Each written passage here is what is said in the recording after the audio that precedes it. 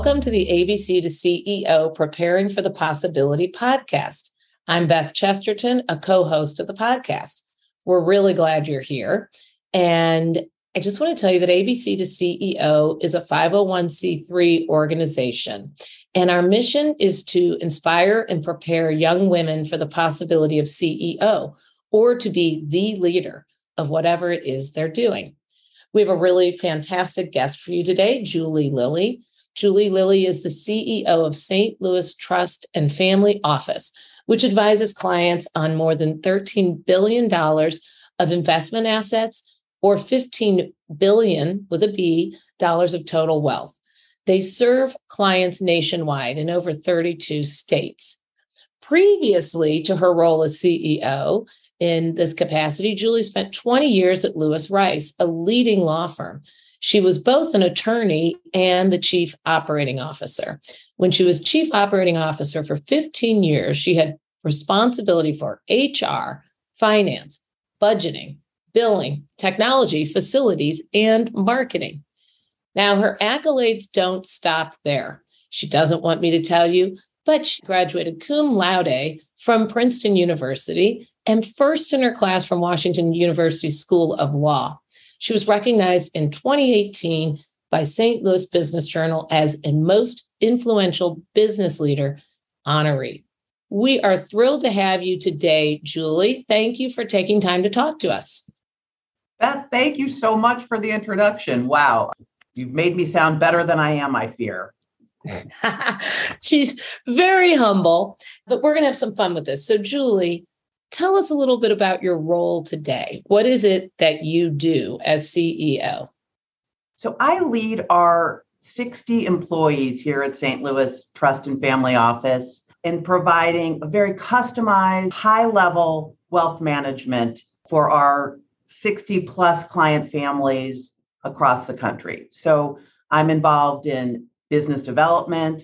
I'm involved in ensuring our client families are well served and happy. I'm involved in hiring employees, making sure we are always working to enhance our culture here. And, anything else that comes my way, whatever it may be, taking out the trash if necessary. Anything, all duties as assigned. Okay, so let's step back in time. As you know, our target market here at ABC to CEO is young women, early career or before. So thinking back to you when you were a young woman just beginning, where did you begin your career and what were you doing? Well, it's sort of a fun story. So I went to Princeton for my undergraduate experience, and most of my friends at Princeton were heading off following graduation to investment banking jobs or straight into some sort of professional school doing big things. I really had an itching to come home to St. Louis. I thought I might want to go to law school, but I wasn't quite sure. So I thought, well, I'm going to find a job in St. Louis. So there were two companies that interviewed on campus at Princeton back in 1990. Remember, this was before the internet. It was all about in-person interviews. And those two companies were McDonnell Douglas, which was looking for wonderful young engineers, and Merit's Motivation Company. And so since I was a history major, not an engineer, I interviewed with Merit's Motivation Company and got this wonderful job as a project manager. So, went off to work, very excited for my first job. And instead of being consumed by my sort of day job, which was to help put together motivation programs for various businesses to incentivize workers, I was fascinated by what was happening in the in-house counsel's office. So I was supposed to be, setting up these wonderful sweepstakes for the employees with the most sales. And instead of, focusing on what the prizes would be, I was in the in-house counsel's office trying to understand the rules of sweepstakes law. So I knew then and there that, in fact, I should go to law school. So after 1 year at Merit's, I headed off to Washington University School of Law and then began a long career in the legal industry. Okay, I love that story. We had another CEO on a few shows ago who had gone on air a news station, but was really most interested in how they were making their money. And then she pursued a totally different path, right? So it's just like what you're describing. So this is for our listeners, cookie crumbs, right? Listening to whispers or noticing the little things that draw your attention. So then you end up going to law school. I'm assuming, do you go to Lewis Rice right after law school? I did. I spent one summer at Lewis Rice during law school.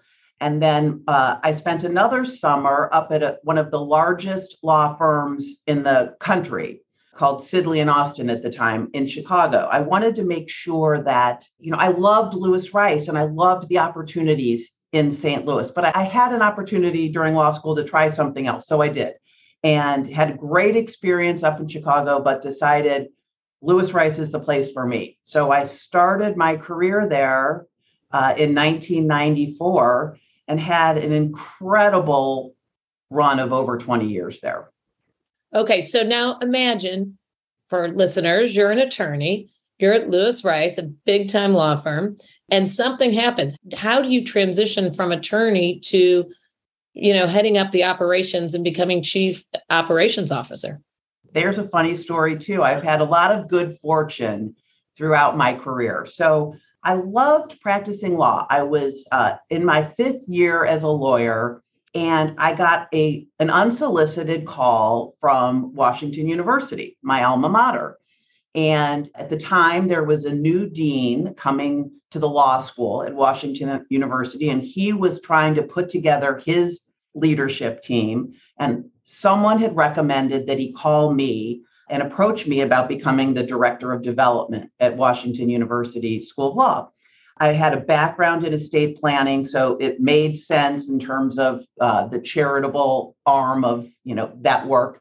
And so I just took the meeting. I wasn't looking for a job. I just took the meeting because I had a great experience at law school, and I love Washington University and how important it is for our community here in St. Louis.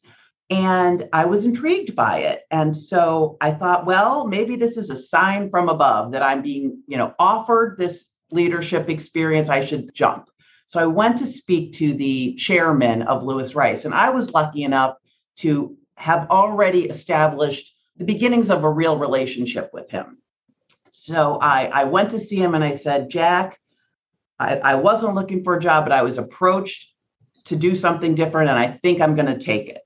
And he said, well, Julie, if you want to do something else, I've got an idea. I need someone to help me run the business of this firm. I love to practice law. I love to be a rainmaker.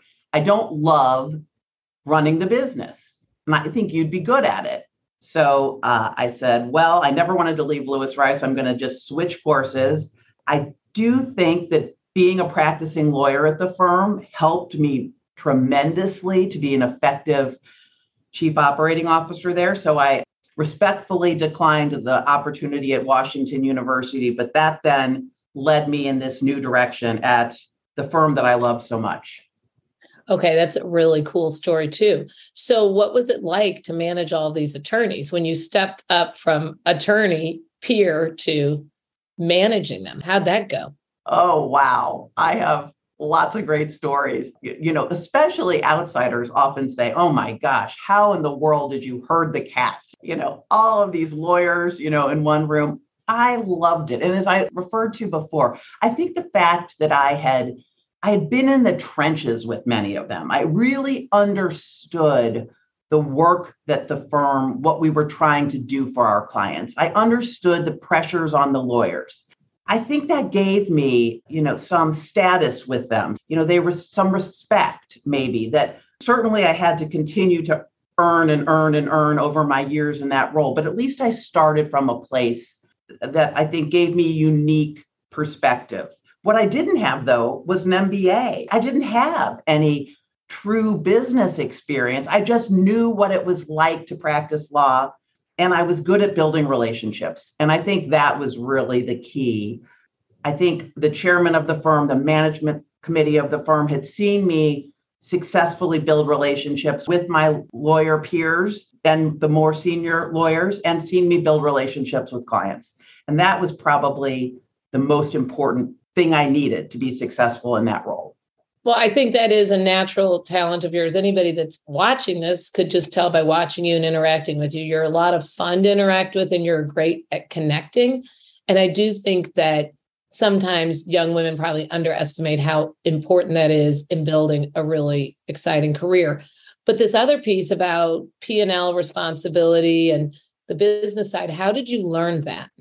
Just self-education. I think I'm a relatively smart person and I was eager to learn. I think that makes a huge difference if you're really excited about what you're learning. So I was eager to learn. I had wonderful people I could ask questions to, and I had the confidence to ask when I didn't know.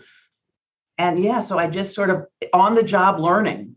That's a lot of what you do as a lawyer too. So, I'd had some experiences of being in that feeling of, sort of discomfort of not really knowing exactly what I was supposed to do. So I built from there.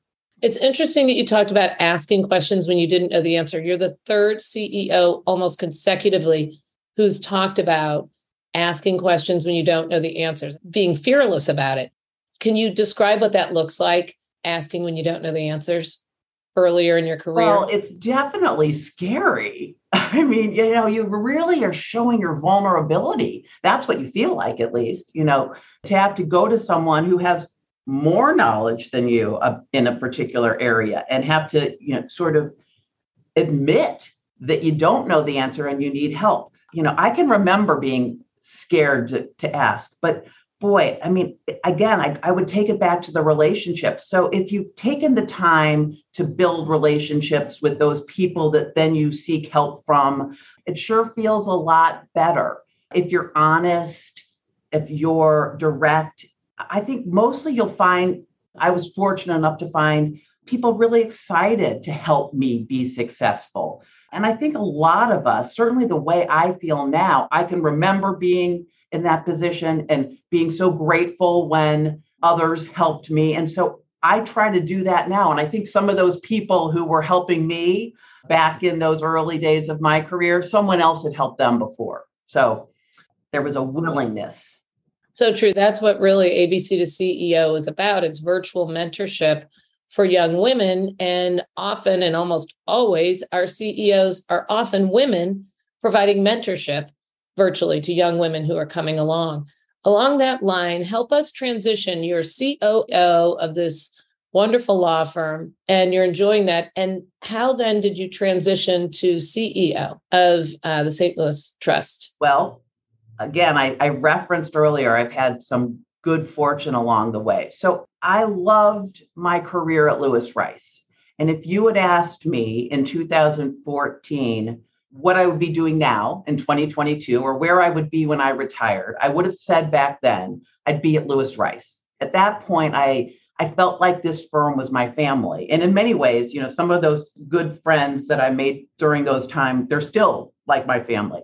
But I got this call from a very well-known, well-respected business person here in St. Louis, again, sort of out of the blue. And he asked me to lunch. So at the time that he called, I was serving as the chairman of the board of a private school here in St. Louis, a JK through 12 private school. That was a real opportunity for me as well. I think I was the first female chair of the board of this school after a boys and girls school had merged. So, it was a little bit new territory and I was excited about it. And I was early in my days as the chair. And this renowned businessman calls me and says, I'd like to have lunch. And I think, oh dear, I've done something in my role as chair of the board that has caused him to need to give me advice or set the ship straight. So I was a little nervous about this. It's sort of a funny story. So he asked me to meet at his office, which was in the same building as a lunch club in our community. So I thought, we're going to meet in the office and then we'll go up to the lunch club and have this conversation where he tells me, things I ought to be thinking about as the chairman of the board of this school. Instead, he took me into a conference room in the office. And I thought, oh my gosh, something has gone so wrong that I can't even go in public and have this conversation. So I was really nervous. Well, what it turned out to be, my good friend Spencer wanted to introduce me to some of the leaders of St. Louis Trust and Family Office because they were thinking about their management succession plan. And they thought of me as a potential candidate for this. It certainly wasn't something that I thought of myself as doing, but they had thought of me. And so that began a conversation that lasted over several months about, how this might work and what I might do and whether I was, in my mind, I had to figure out if I felt qualified to do it. While I had great leadership experience, this was a new industry for me. Mm-hmm. So after a lot of sort of soul searching, I decided to take the leap. And so I started as an executive vice president at St. Louis Trust and Family Office in 2015 with the idea that I would take over for the founder of the company as CEO after a period of sort of transition and integration. And so after a year, I became CEO. So it was a wonderful, frightening, exciting opportunity that sort of found me, I think, in large part because I had been out in the community doing some things that maybe, helped me build relationships. Again, all about the relationships with people across industry and, with different opportunities for me. What an incredible honor to be selected as the CEO and put into this position. And you mentioned the excitement. And I think young women often have a hard time imagining themselves as CEO. And one of the things we love to do is to help them get a sense of what the excitement is like. I know it's a lot of responsibility, obviously, but there's got to be a thrill to it too, even in so much as the impact. But can you talk a little bit about what is thrilling and exciting about being a CEO? Oh, wow, what a good question. It is thrilling, I think, because it feels like a dream. As a young business person, I think you imagine, this title, you imagine people in this CEO role. And I don't know, I didn't really expect that I would ever have such an opportunity and to have earned an opportunity to lead a company, to have others feel confident in your skills. The fact that the board of our company felt confident in me, that our client families felt confident in me. So importantly, that my coworkers felt confident in me to achieve something, to lead something, when I never really imagined it would be possible. What a thrill. So I guess, that's a big part of it. And it is one of the reasons that I left a place I loved over 7 years ago to take this opportunity on, was because I wanted the opportunity to sort of set the course for this company going forward. I saw such potential for growth and continued excellence. And I thought, wow, as CEO, you really are at the helm. I have a wonderful set of colleagues. I'm so lucky. I work with a tremendous group of people, and it's a joint effort for sure. But I do recognize at the end of the day, I'm going to have to make the call if there's a close call. And that's daunting and thrilling. All right. Really well said. So, Julie, we talked kind of about the idea of how you saw things as a young woman and where you are today. And if we could sort of create almost a sense of stepping stones or looking back, can you look back now and say, okay, I had some early signs of leadership potential in this, that, or the other? Can you think of a few examples where you look back at any age? It could be in your 20s or even before, even as a little kid. Yeah. Well, one thing that I've said throughout my career is I felt very fortunate in the 1970s and 80s to have gone to an all-girls school. And there aren't as many of those opportunities now for young people. In fact, I didn't send my daughter to an all-girls school, but back in those, earlier times in the 70s and 80s, I did attend an all-girls school, and I had lots of opportunities to lead in that environment. And I do think that really helped prepare me to jump into the opportunities then that came upon later in my career. I was the student council president. As silly as that sounds, I developed some confidence there doing that sort of thing. And then I went off to Princeton at a time when Princeton was about, I think it was maybe around 30% women. So I went from all women to, women in the minority. But because I had already developed confidence, earlier on, I wasn't afraid when opportunities came along to sort of take the lead. And I thank my parents for that. I mean, my parents were, from the beginning, so incredible, saying you can do anything. I think the other thing, and this is, I'm sure you hear this a lot, Beth, and I know you've lived this too.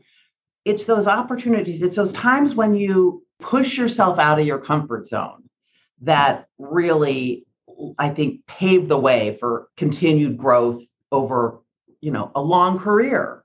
When I had some chances to do some things, whether it be lead an initiative at my law firm, or whether it be take on a role on a board in our community that I didn't necessarily know if I'd be good at, but I just did. Those helped me develop the confidence that ultimately led me to leave my place of, sort of love and comfort at Lewis Rice to strive to become the CEO here at St. Louis Trust.